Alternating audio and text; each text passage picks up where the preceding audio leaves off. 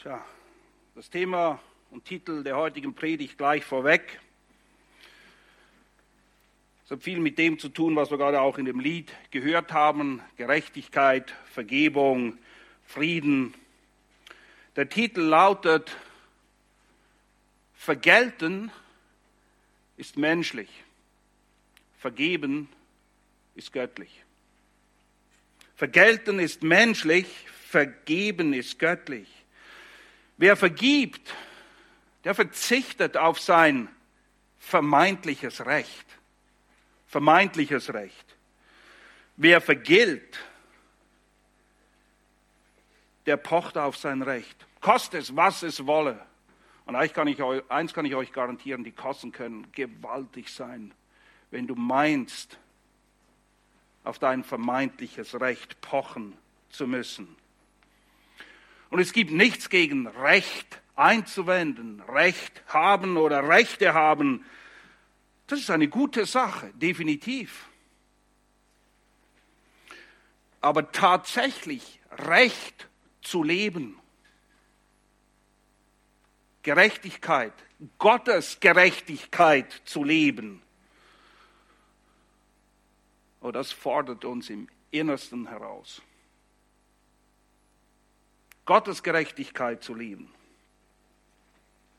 Und genau darum geht es in unserem Abschnitt. Darum geht es im Kapitel 5, die Verse 17 bis 48, wo Jesus mittendrin die Richtung vorgibt und uns daran erinnert, was auf dem Spiel steht, wenn es heißt: Wenn eure Gerechtigkeit die der Schriftgelehrten und Pharisäer nicht bei weitem übersteigt, werdet ihr nicht in das Reich der Himmel eingehen. Das sind die Kosten, von denen ich vorhin gerade gesprochen habe.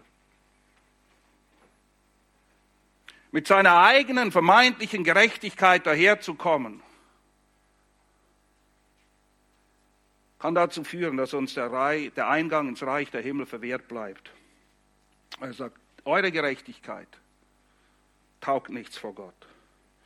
Und in Matthäus 5, 21 bis 48 greift Jesus dann 6 Bereiche auf, in denen eben ein verdrehtes und verkehrtes Verständnis in Bezug auf gelebte Gerechtigkeit, Gerechtigkeit Gottes vorherrscht.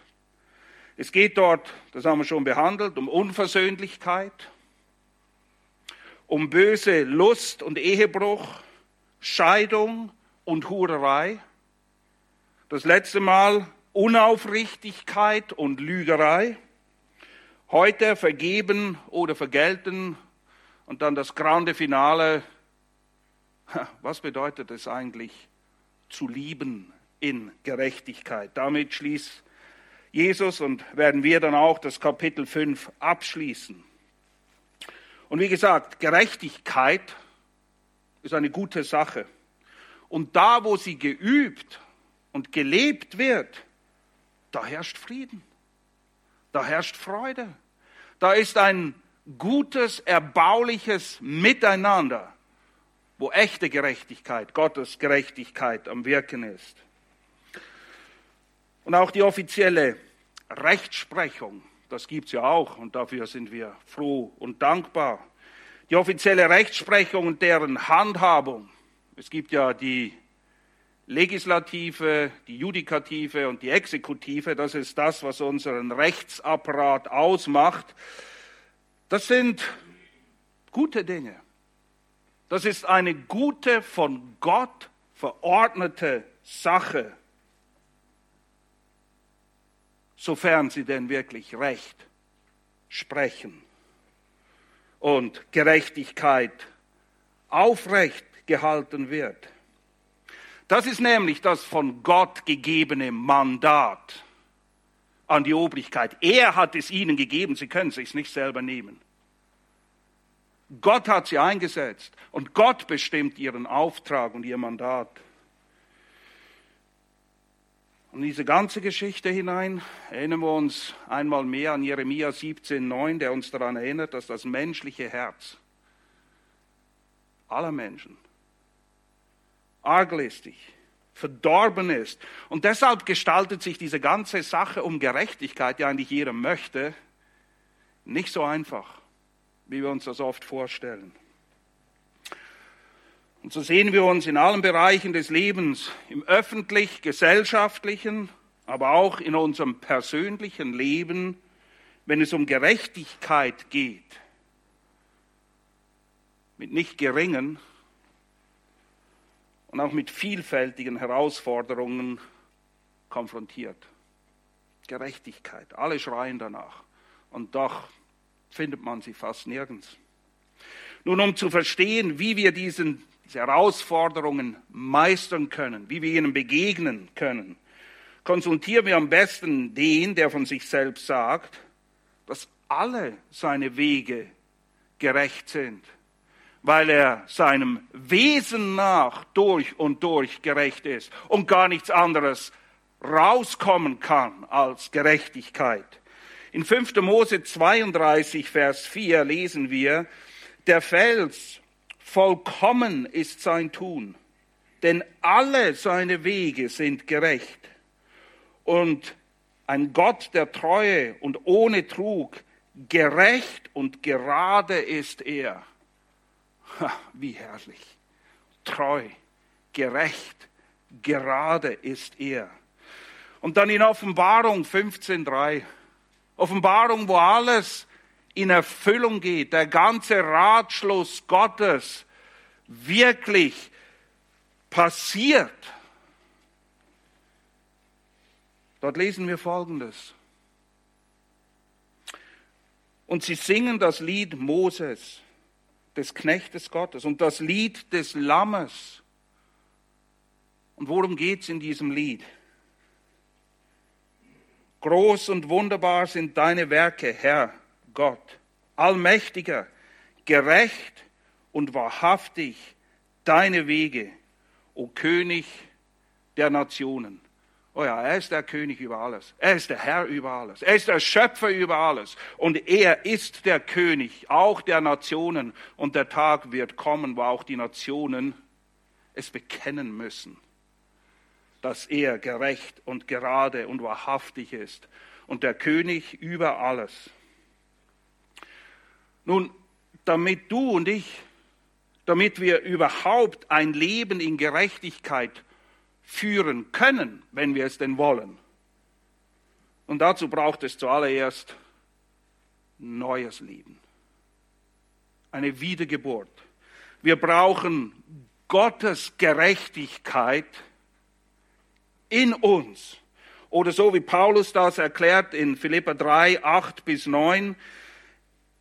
Er macht dort eine Willensbekundung. Er sagt, ich will Christus gewinnen und in ihm gefunden werden.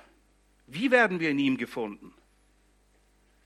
Indem ich nicht meine Gerechtigkeit habe, die aus dem Gesetz ist, sondern die durch den Glauben an Christus, die Gerechtigkeit aus Gott durch den Glauben.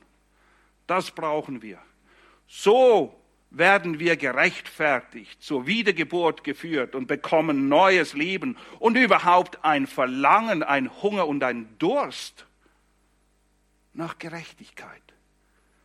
Nicht nach dem, was für mich recht und gut ist, sondern Gerechtigkeit. Gottes Gerechtigkeit. Es ist der gerechte Gott,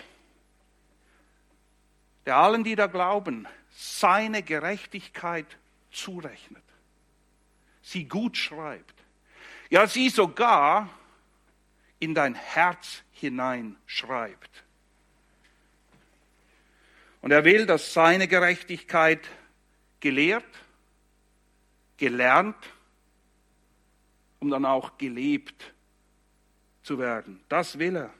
Und zwar auf allen Ebenen des Lebens. Immer. Überall.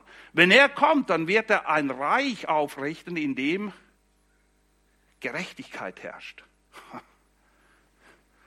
Kannst du dir das überhaupt vorstellen? Nur alles, was passiert, wird richtig, nein, gerecht sein. Und deshalb hat er uns auch sein Wort gegeben, damit wir eben lernen, verstehen können, was es mit seiner Gerechtigkeit auf sich hat, was sein Wille ist. Oder wie es Jesus sagt, was das Gesetz und die Propheten tatsächlich lehren. Und nicht diese verdrehte Geschichte, die die Pharisäer und das Volk gebracht haben. Gott, der Gerechte ist, ihm ist es auch ein ganz besonderes Anliegen, dass die Schwachen, die Armen nicht benachteiligt werden. Kinder, vor allem in der damaligen Zeit, Kinder, Frauen, Witwen, Arme, Sklaven, Fremde. Es gibt keine Leute zweiter Klasse. Es gibt nur Menschen, die Gott geschaffen hat und die er retten will. Und es werden alle auf die gleiche Art und Weise gerettet. Nicht durch Verdienst, nicht durch ihre Gerechtigkeit. Aber ihr wisst, und es ist nichts Neues, und Jesus erinnert uns daran in Matthäus 20, 25 bis 28, wie geht es in dieser Welt in der Regel zu und her? Und er lehrt das seinen Jüngern. Sprich, wir müssen aufpassen, dass wir nicht auch so ticken, weil wir leben in dieser Welt und irgendwie färben die Dinge dieser Welt ab. Aber Jesus sagt ganz klar in Matthäus 20, ab Vers 25, als Jesus sie, das ist die Jünger, aber herzugerufen hatte, sprach er, ihr wisst, ihr kennt, das ist nichts Neues, ihr kennt das. Ihr wisst, dass die Fürsten der Nationen diese beherrschen und große Gewalt über sie ausüben. Sie unterdrücken sie. Unter euch, sagt er, soll es nicht so sein, sondern wer irgend unter euch groß werden will, soll euer Diener sein. Und wer irgend unter euch der Erste sein will, soll euer Knecht sein. So wie der Sohn. Das ist das Vorbild. Das ist die Motivation. Das ist nicht einfach in den luftleeren Raum hineingesprochen, sondern so wie der Sohn des Menschen nicht gekommen ist, um bedient zu werden, sondern um zu dienen und sein Leben zu geben als Lösegeld für viele. Wie mache ich das jetzt im Alltag, in der Praxis? Dienen, dem Nächsten dienen, Gerechtigkeit üben, so wie Christus. Weil das ist der Vergleich, der angestellt wird. Schlagt eure Bibeln auf zu Matthäus 5, das ist der Text, wo wir sind, in der fortlaufenden Auslegung der Bergpredigt, Matthäus 5. Wir lesen gemeinsam die Verse 38 bis 42.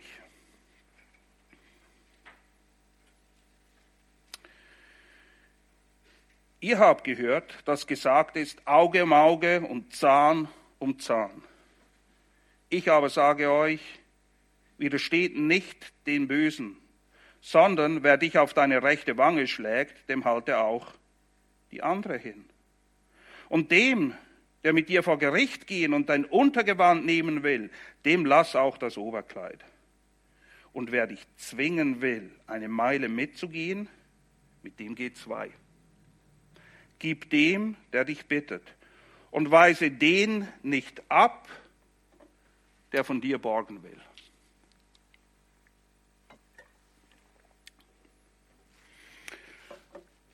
Wenn wir diesen Abschnitt kurz auf den Punkt bringen wollen,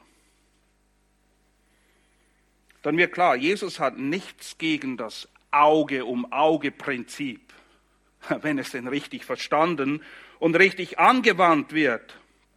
Nein, er hat nichts gegen das Prinzip an und für sich, aber er will hier 2 Aspekte, die wir ganz klar auseinanderhalten müssen in Bezug auf gelebte Gerechtigkeit, ausführen für uns, erklären Er wirkt korrigierend, weil die Leute hier ein Durcheinander hatten, weil die Pharisäer wieder mal alles auf den Kopf gestellt haben.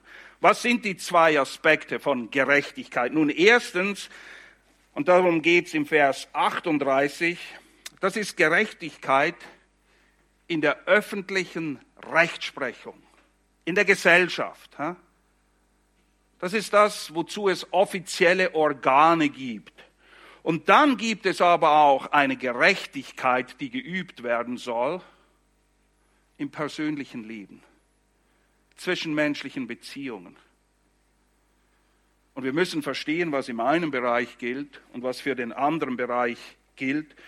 Und wir beginnen mit Gerechtigkeit in der Gesellschaft, der öffentlichen Rechtsprechung. Wäre ja ganz nett, wenn da wirklich Recht gesprochen würde.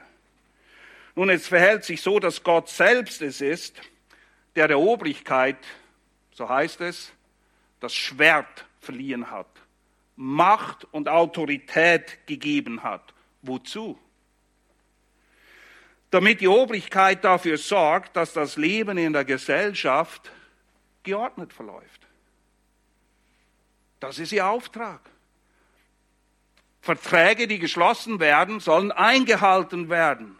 Übertreter des Gesetzes sollen ihre gerechte Strafe bekommen.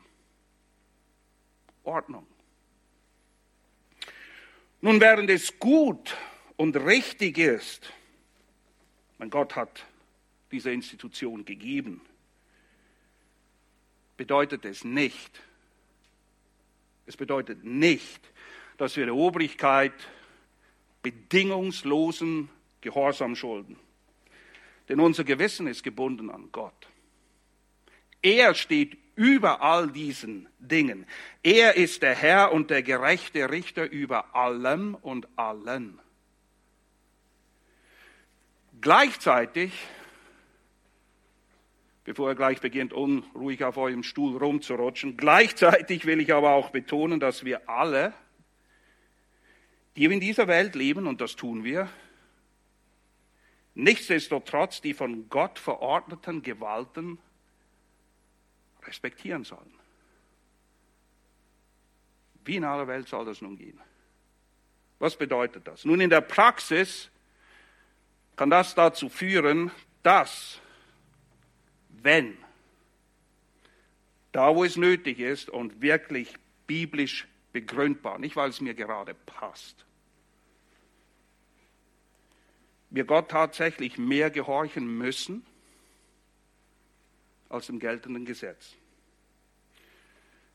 Wenn so ein Fall eintritt, sollte es erforderlich sein, dann gilt es aber, denkt mit, ihr müsst verstehen, worum es hier geht.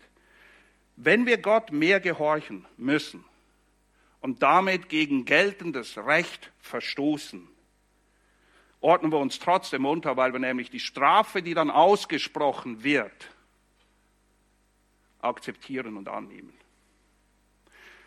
Sich unterzuordnen unter die Obrigkeit ist ein biblisches Prinzip, bedeutet aber nicht, ihnen hörig zu sein und bedingungslosen Gehorsam auszuüben, sondern wenn wir Gott mehr gehorchen müssen, dann beugen wir uns unter diese von Gott verordnete Obrigkeit und nehmen die Strafe an. Und ich will euch ein paar Beispiele geben, die genau das belegen. Wir beginnen mit einem biblischen Vorbild. Als den Aposteln befohlen wurde, okay, nicht mehr in dem Namen Jesu zu predigen. Was machten sie? Wir müssen uns unterordnen. Klar, wenn sie das sagen. Und sie haben Jesus ein paar Monate vorher erst gerade ans Kreuz genagelt. Also, die hatten allen Grund, aber wirklich allen Grund, sich zu fürchten und Angst zu haben. Und nach irgendwelchen Gründen zu suchen, um zu rechtfertigen, dass sie jetzt die Klappe halten. Ihre Antwort aber lautet in Apostelgeschichte 4, 19 bis 20, ob es vor Gott, sie wenden sich zuerst an Gott, nicht an die Rechtsprechung. Ob es vor Gott recht ist, auf euch mehr zu hören als auf Gott, urteilt ihr. Das müsst ihr entscheiden für euch. Wir haben eine Entscheidung für uns getroffen. Denn uns ist es unmöglich, von dem, was wir gesehen und gehört haben, nicht zu reden. Egal, was ihr uns androht. Wir werden nicht schweigen. Lass mich euch ein paar Vorbilder aus der Kirchengeschichte geben, die doch ziemlich wegweisend sind, auch für unser Glaubensverständnis und Schriftverständnis heute. Luther und Zwingli mussten während der Reformation sich sowohl vor der kirchlichen Obrigkeit, und keinem geringeren als dem Papst, als auch der weltlichen Obrigkeit verantworten. Beide haben sie zitiert. Galt eigentlich für fast alle Reformatoren. Was hat Zwingli gemacht? Zwingli wird vor den versammelten Rat der Stadt Zürich versammelt. Die Stadtväter und die geistlichen Oberhäupter. Wisst ihr, was er sagt? Wenn Sie von ihm eine Antwort haben wollen, sagt er, gebt mir Buch, Kapitel und Vers. Und sonst habe ich nichts zu sagen. Wenn ihr mir nicht anhand der Schrift aufzeigen könnt, dass das, was ihr von mir verlangt, biblisch ist, dann habt ihr mir nichts zu sagen. Und Zwingli wusste, und er war sich sehr wohl bewusst, dass dieser Tag, wo er vor dem Rat stand, sein letzter sein könnte. Und ich liebe Zwingli für viele Dinge. Und ein Ausspruch, den er getan hat, und den möchte ich euch und uns zurufen: Tut um Gottes Willen etwas Tapferes. Ja, es braucht Tapferkeit. Weißt du, wann du Tapferkeit brauchst? Dann, wenn du Angst hast und dir die Knie schlottern. Sonst musst du nicht tapfer sein. Und Zwingli wusste, alle Reformatoren wussten es. Sie haben Tag für Tag ihren Kopf riskiert für die Wahrheit. Um Gottes Willen, tut etwas Tapferes. Nun, Luther stand im Jahre 1521 bereits unter dem Kirchenbann des Papstes. Er war frei zum Abschuss. Und dann muss er sich vor dem Reichstag zu Worms, wisst ihr, vor wem er sich verantworten musste? Wisst ihr, wer dort angetanzt ist? Der Kaiser. Kaiser Karl V. ist da, als der Reichstag gehalten wird. Der Papst hat sein Urteil schon gesprochen. Und dann wird Luther aufgerufen, zu widerrufen. Sich von dem, was die Schrift lehrt, abzuwenden. Und ihr kennt die bekannten Worte. Luther sagt, hier stehe ich. Ich kann nicht anders. Ich kann nicht anders. Meine lieben Freunde, unsere Herzen und unser Gewissen sind in allererster Linie an Gott gebunden. Und wir müssen den Leuten, wann immer die Zeit reif ist, vielleicht sagen, was die Apostel sagten. Urteilt ihr. Wem sollen wir, es geht nicht um Ungehorsam, mehr gehorchen. Es geht um Gehorsam. Wir sind auch dem Staat gegenüber gehorsam, wenn wir die Strafe akzeptieren. Versteht ihr das? Aber wir machen nicht alles mit. Wir dürfen nicht. Jan Hus, ein Vorläufer der Reformation, er hat die Wahrheit auch festgehalten und wurde in Konstanz, nicht weit von hier, auf dem Scheiterhaufen verbrannt. Und wir alle wissen aus den biblischen Berichten, dass die Propheten, die Apostel, ja Jesus selbst viel Leid und Ungerechtigkeit erdulden mussten. Warum denkt ihr wohl, war das so? Weil sie einfach das Spiel mitgespielt haben, den Bückling gemacht haben, immer wenn man es von ihnen verlangt hat? Das war nicht der Grund. Sie haben nicht nur Leid und Ungerechtigkeit ertragen, nein, viele wurden ernsthaft bedroht für ihren Gehorsam gegenüber Gott und nicht wenige wurden mit dem Tod bestraft, eigentlich die meisten. Jesus sagt zu Israel, ihr, die ihr die Propheten umbringt. Das gängige Establishment hat die Propheten umgebracht. Von den Aposteln wissen wir, dass 11 definitiv umgebracht wurden. Bei Johannes wissen wir es nicht, aber sie haben ihn zumindest mal isoliert. Sie haben ihn in Quarantäne geschickt auf Patmos, okay, damit er nicht mehr wirken kann. Naja, und Jesus selbst, der nun wirklich nie irgendetwas falsch gemacht hat, den haben sie auch umgebracht. Die Kirchengeschichte bestätigt diese Wahrheit. Und vielleicht habt ihr diesen Satz schon mal gehört. Das Blut der Märtyrer ist der Same der Gemeinde. Wisst ihr, was der Begriff Märtyrer bedeutet? Das ist ganz interessant und wichtig. Ein Märtyrer ist nicht einer, der glorios daherkommt und sich mutig in den Tod stürzt, weil er das eine tolle Sache findet. Ein Märtyrer bedeutet schlicht und einfach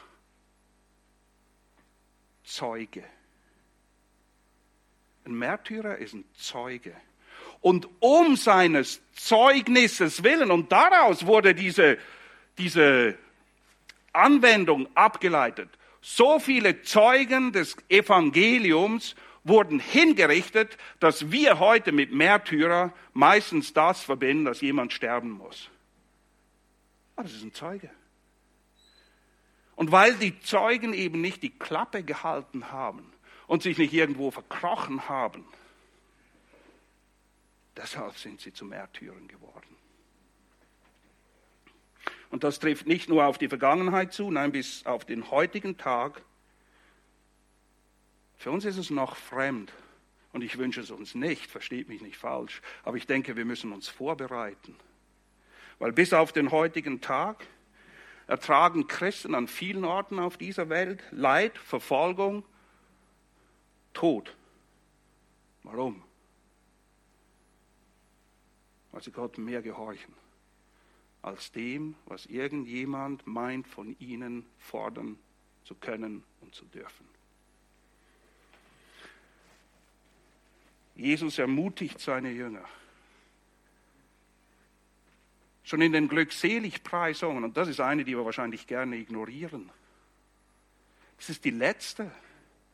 Es ist nach dem Sanftmut und Frieden stiften, nach Gerechtigkeit trachten, und man denkt, wow, das ist doch richtig gut. Und wohin führt's? Matthäus 5, Vers 10. Glückselig, hör zu, die um der Gerechtigkeit, und zwar Gottes Gerechtigkeit. Glückselig. Ja, es ist hart. Ich sage nicht, dass es sich gut anfühlt. Das sagt Jesus auch nicht. Aber es ist gut. Es ist Glückseligkeit. Es gibt nichts Höheres.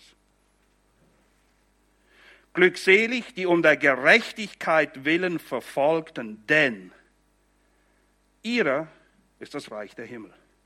Die bereit sind, ein Zeuge zu sein, bezeugen damit, dass Gottes Gerechtigkeit wirklich in ihnen ist und wirkt. Das ist das Merkmal derer, die in den Himmel eingehen. Das ist das, was Jesus hier bestätigt. Und weil es so schockierend ist und so schwierig anzunehmen, ist das die einzige Glückseligpreisung, die wiederholt wird. Damit wir es nicht verpassen. Glückselig seid ihr, wenn sie euch schmähen und verfolgen und alles Böse, lügnerisch gegen euch reden, um meinetwillen, weil ihr zu mir haltet. Freut euch. Freust du dich?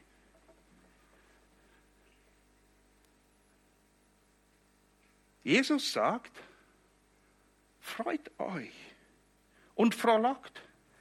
Warum? Warum in aller Welt soll das Freude bewirken in uns? Hier ist der Grund, er liefert ihn. Denn euer Lohn ist groß, nicht hier, aber in den Himmeln.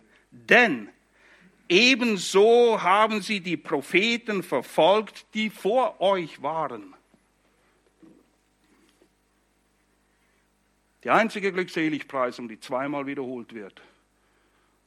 Und ich denke, es ist offensichtlich. Warum? Paulus bestätigt das, was Jesus hier lehrt, ganz kurz. In einem Pastoralbrief, nein, in seinem das ist der letzte Brief, den er schreibt. Und es ist ziemlich gegen Ende des letzten Briefes, den er schreibt. Und es ist von entscheidender Wichtigkeit, dass die Hirten der Herde verstehen, was ihre Aufgabe ist. Und Folgendes ruft der Timotheus in Erinnerung. 2. Timotheus 3, Vers 12. Alle aber, die gottesfürchtig, Gott wohlgefällig leben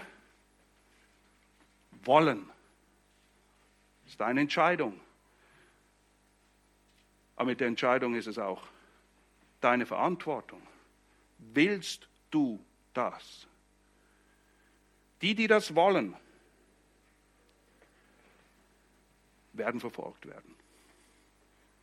Wann, wie, welches Maß? Keine Ahnung. Das absolut. Das ist eine ewige Wahrheit. Im Alten Testament beschrieben und illustriert. In der Entstehungszeit der Gemeinde dokumentiert. Und in der Kirchengeschichte, wir finden es überall. Überall. Und ist dir bewusst, Jesus hat nie einen Hehl aus dieser Sache gemacht. Er hat nicht versucht, ganz ehrlich, das ist unangenehm. Niemand will verfolgt werden, niemand will geschmäht werden, niemand will, dass man schlecht über ihn redet. Aber Jesus hat nie einen Hehl daraus gemacht. Das sage ich dann ganz am Schluss. Erst versuche ich es irgendwie reinzulocken mit den netten Dingen. Ja, vielleicht lassen wir es auch ganz weg. Jesus wäre nicht gerecht und wahrhaftig, würde er das machen. Und er macht es auch nie. Nirgends. Er hat nie ein Hehl daraus gemacht, was es denn bedeutet, ein Jünger Jesu zu sein. Nein, vielmehr am letzten Abend, den er mit seinen Jüngern verbringt, nutzt er die Zeit, um sie zu trösten und um sie vorzubereiten auf das, was kommen wird. Und er tut es, indem er ihnen die Wahrheit sagt und erinnert sie daran. Mich haben sie verfolgt, euch werden sie verfolgen. Mich haben sie gehasst, euch werden sie hassen. Johannes 16,33, in der Welt, und in der leben wir, werdet ihr Bedrängnis haben. Aber, jetzt kommt das große Aber. Seid getrost. Was ist unser Trost? Denn ich habe die Welt überwunden. Das heißt nicht, dass wir sorgenfrei dem Himmel entgegenschweben. Das hat er nie behauptet.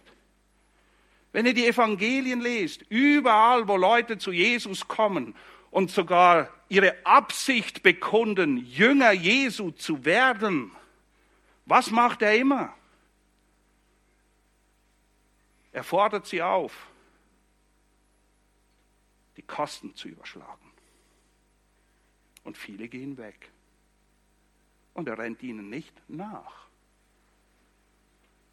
Und er biegt die Botschaft nicht zurecht, damit sie den Leuten besser schmeckt. Die Wahrheit ist wahr. Und sie soll verkündigt werden, das ist alles. Was sie wirkt, das ist Sache des Herrn. meine Aufgabe ist, sie festzuhalten und treu weiterzugeben. Nun, nach diesen einleitenden Gedanken wollen wir zurück zum Text. Und ich will euch vor Augen führen, wie es um die Rechtsprechung in den Tagen Jesu stand und was Jesus diesbezüglich lehrt. Weil damit beginnt er, darauf nimmt er Bezug in Vers 39 und er nimmt Bezug auf etwas, das heißt Lex Talionis. Lex Talionis. Nun, steht nicht da, aber das ist das, worum es geht. Was ist dieses Lex Talionis? Nun, Lex Talionis heißt nichts anderes als Gesetz der Vergeltung. Gesetz der Vergeltung. Und es regelt die verhältnismäßige Bestrafung für Vergehen, es muss verhältnismäßig sein, durch die entsprechenden öffentlichen Organe. Auge um Auge ist für den Gerichtssaal, nicht fürs Wohnzimmer. Gerichtssaal, auch nicht Kinderzimmer. Naja, da passiert es manchmal einfach, obwohl sie es noch nicht gelernt haben. Aber es ist nicht richtig, okay? Es regelt die verhältnismäßige Bestrafung für Vergehen durch die entsprechenden öffentlichen Organe, die den Auftrag gefasst haben, die gerichtliche Rechtsprechung, damit Ordnung herrscht, auszuüben. Und dieses Prinzip Lex Talionis, das war im ganzen Nahen Osten der damaligen Zeit weit, man kann eigentlich sagen, überall verbreitet. Das war die gängige Gerichtspraxis. Nun, Jesus verfolgt hier ein Ziel, indem er dieses Lex Talionis erklärt. Nämlich, was ist das Ziel? Nun, das Ziel ist einerseits sicherzustellen, was der Geltungsbereich ist, um infolgedessen auszuschließen, dass persönliche Rache- und Vergeltungsakte ausgeübt werden und man sagt, naja, es steht ja hier, Auge um Auge, Zahn um Zahn, ich habe nichts anderes gemacht. Da gehört es nicht hin. MacArthur schreibt Folgendes: Das Gesetz legt dieses Prinzip fest, um die Vergeltung auf das zu beschränken, was gerecht ist. Hier einige Textstellen aus dem Alten Testament, wo wir das Wort wörtlich finden. Und wir finden das auch in anderen Gesetzestexten der damaligen Zeit, in anderen Kulturen. Hier aber 2. Mose 21, Vers 24, Auge um Auge, Zahn um Zahn, Hand um Hand, Fuß um Fuß, Brandmal um Brandmal, Wunde um Wunde, Strieme um Strieme. Jetzt kommt die Anwendung. Und wenn jemand in das Auge seines Knechtes oder in das Auge seiner Magd schlägt und es zerstört, dann soll man nicht ihm auch das Auge ausstechen. Das bedeutet es nicht. Wisst ihr, die Bedeutung des Wortes ist das Entscheidende. Wir müssen verstehen, was es bedeutet. Hier kommt eine Erklärung. Was ist verhältnismäßig? So soll er ihn frei entlassen für sein Auge. Nicht der Knecht soll ihm das Auge ausstechen. Verhältnismäßig eine gerechte Strafe ist, lass ihn frei. 3. Mose 24, 20 bis 22. Diese Sache kommt oft vor, weil, ich glaube nicht, dass es damals schon so viele Anwälte wie heute gab, aber heute ist ja verrückt.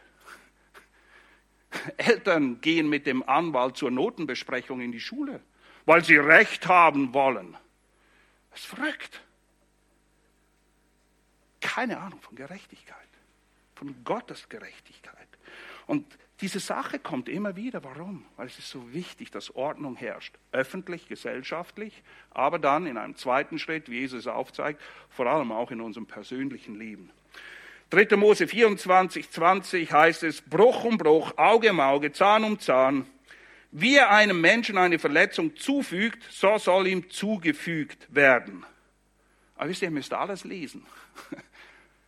Hier könnte man wieder sagen, wie du mir, so ich dir. Okay, let's go. Nein. Wer ein Vieh totschlägt, soll es erstatten. wer aber einen Menschen totschlägt, der soll getötet werden.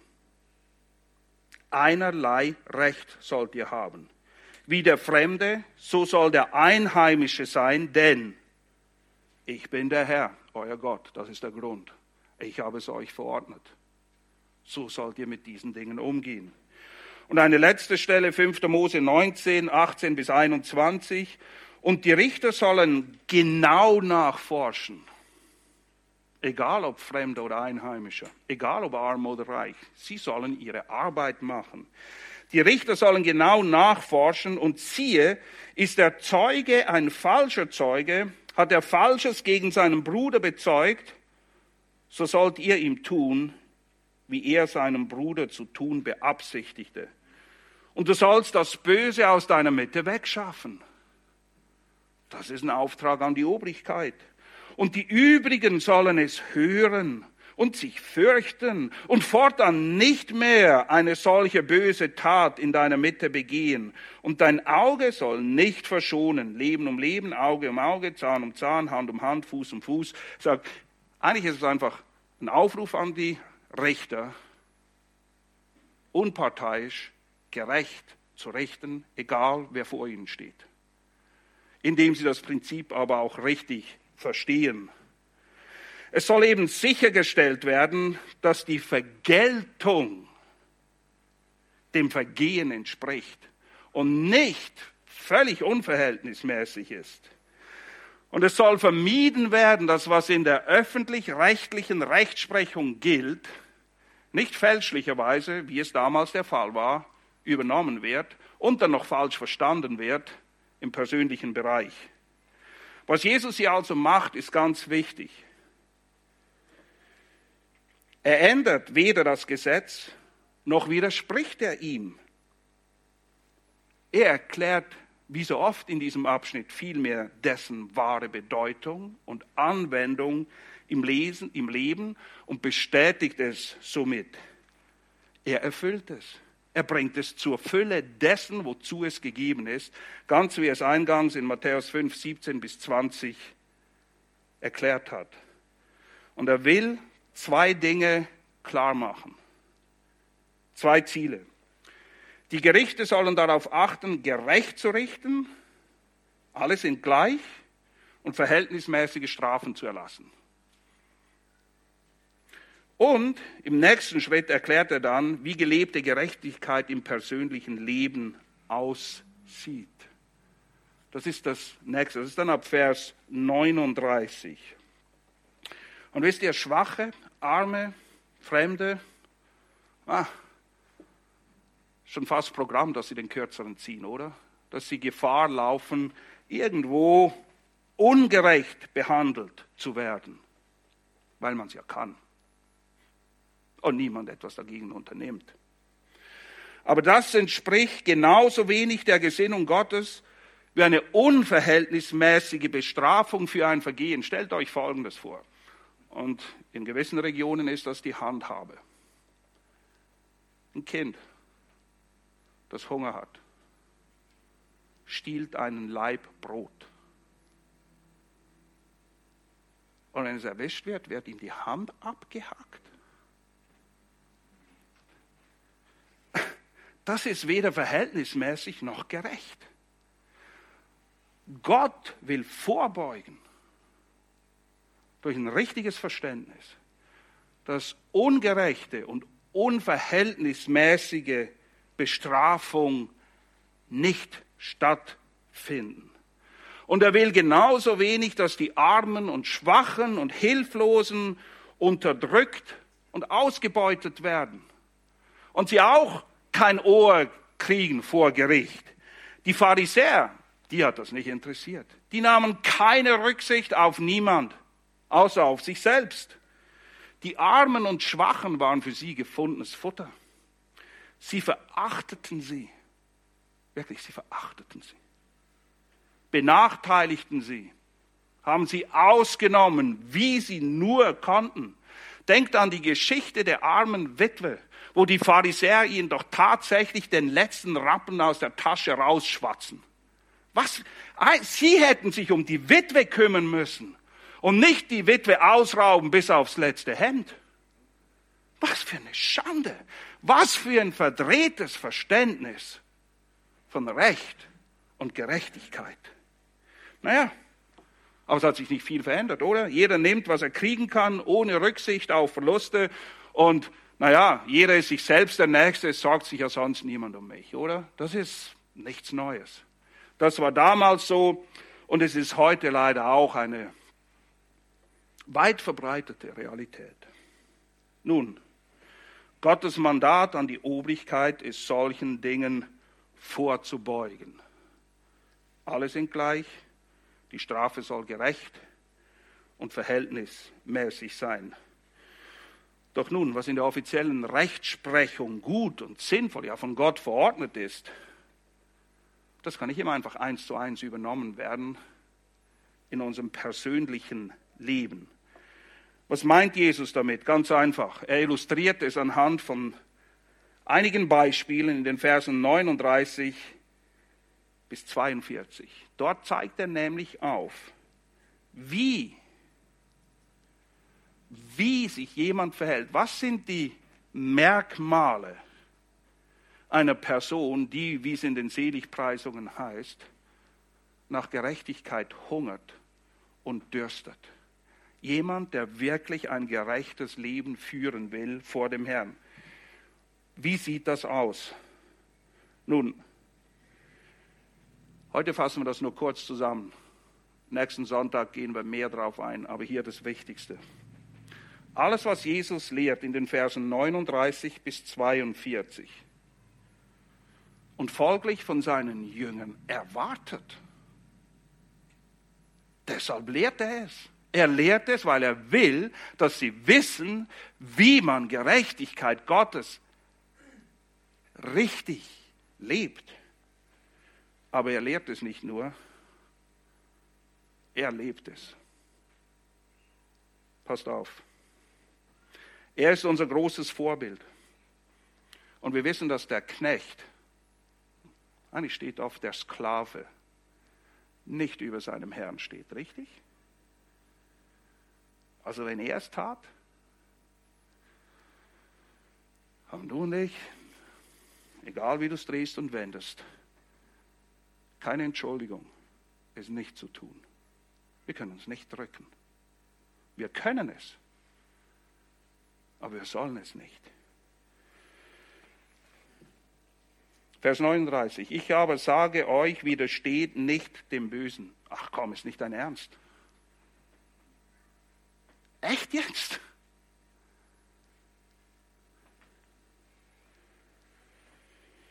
Als böse Menschen Jesus ungerecht behandelten, ließ er es geschehen. Er verteidigte sich nicht. Sich persönlich. Er verteidigte sich nicht. Wenn du auf die Wange geschlagen wirst, halte die andere hin. Jesus wurde nicht nur auf die Wange geschlagen. Er wurde regelrecht misshandelt und erniedrigt, gefoltert. Matthäus 26, lesen wir davon, Vers 27. Dann spien sie haben ihn, das ist eine Ohrfeige, die Wange, okay?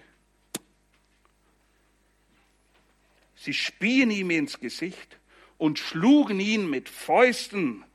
Einige aber schlugen ihm sogar ins Angesicht. Hat er sich gewehrt? Nein.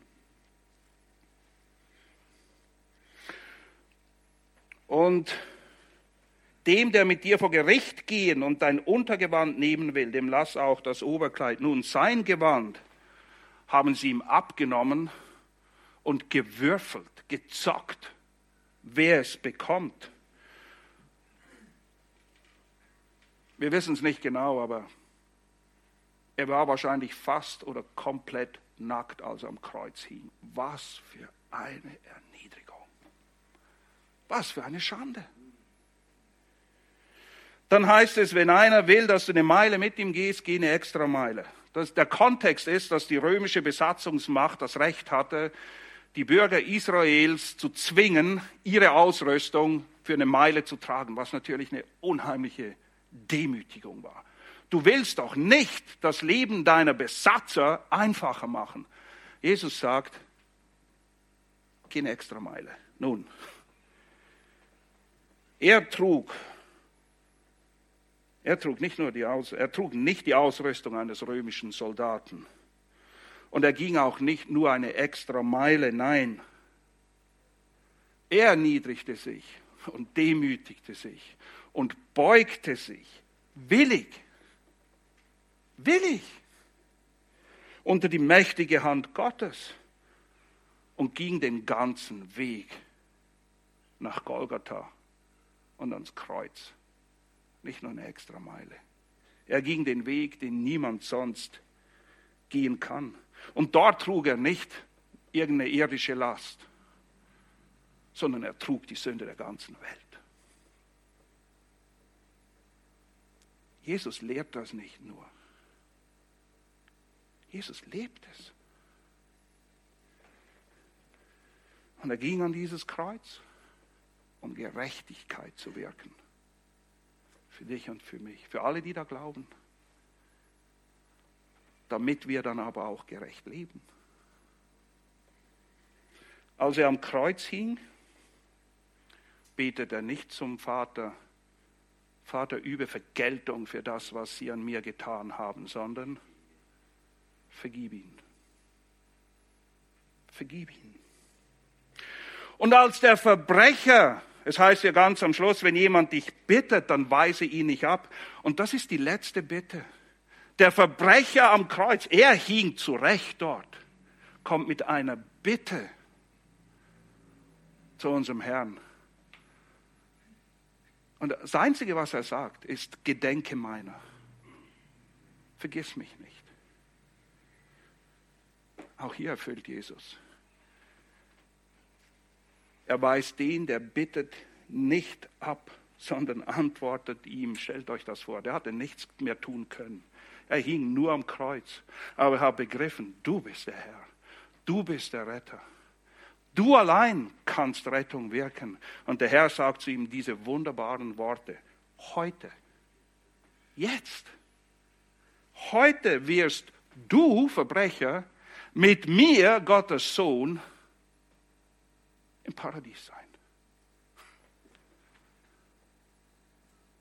Verrückt. Als Johannes der Täufer Jesus sieht und ihn vorstellt, sagt er, siehe das Lamm Gottes, das gekommen ist, der Weltsünde hinwegzunehmen. Und Jesaja beschreibt das Lamm Gottes in Kapitel 53, 7 wie folgt. Er wurde misshandelt, aber er beugte sich. Er beugte sich und tat seinen Mund nicht auf, wie ein Lamm.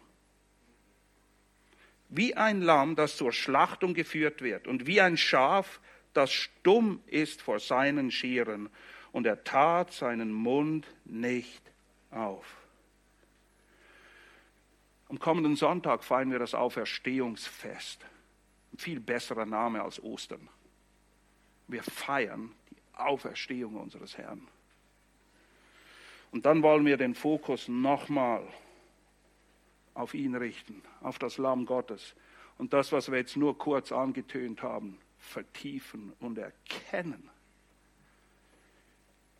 Ihn erkennen.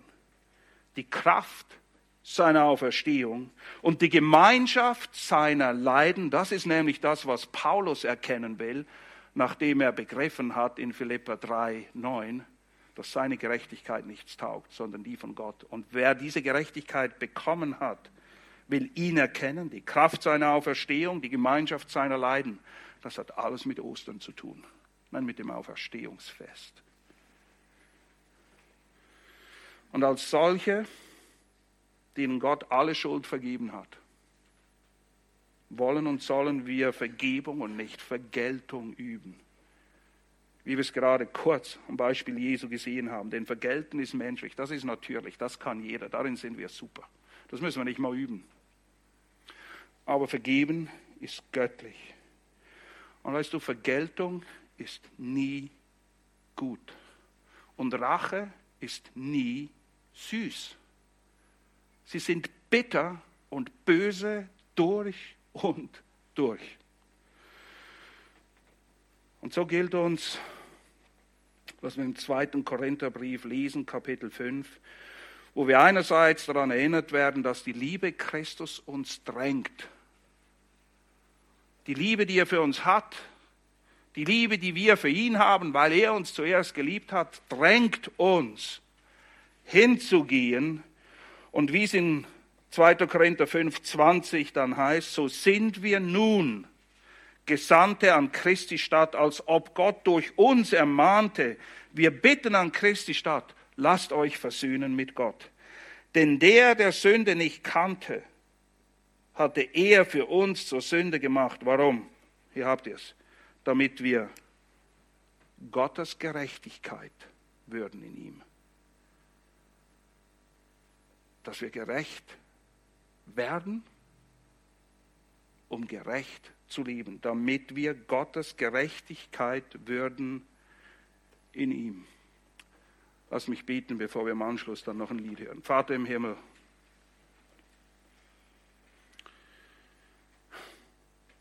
das Lamm Gottes, der König, kommt als Knecht, erniedrigt sich und ist gehorsam bis zum Tod, ja zum Tod am Kreuz.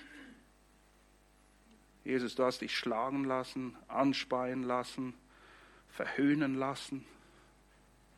Du wurdest misshandelt, gefoltert, gedemütigt, bis auf die Knochen und mit deiner Last beladen.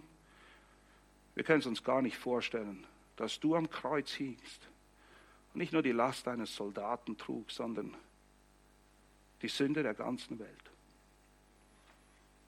Herr, lass uns in dieser Woche, die vor uns liegt, uns wirklich vorbereiten auf dieses Auferstehungsfest und erkennen, das Lamm,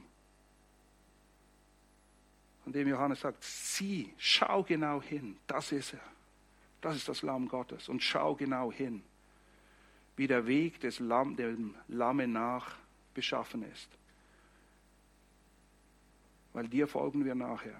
Hilf uns, vergib uns, wo wir uns fürchten, wo wir uns schämen, ein Zeuge des Evangeliums zu sein. Stärke uns am inneren Menschen und lass uns dir treu nachfolgen und festhalten an der Wahrheit deines Wortes. Amen.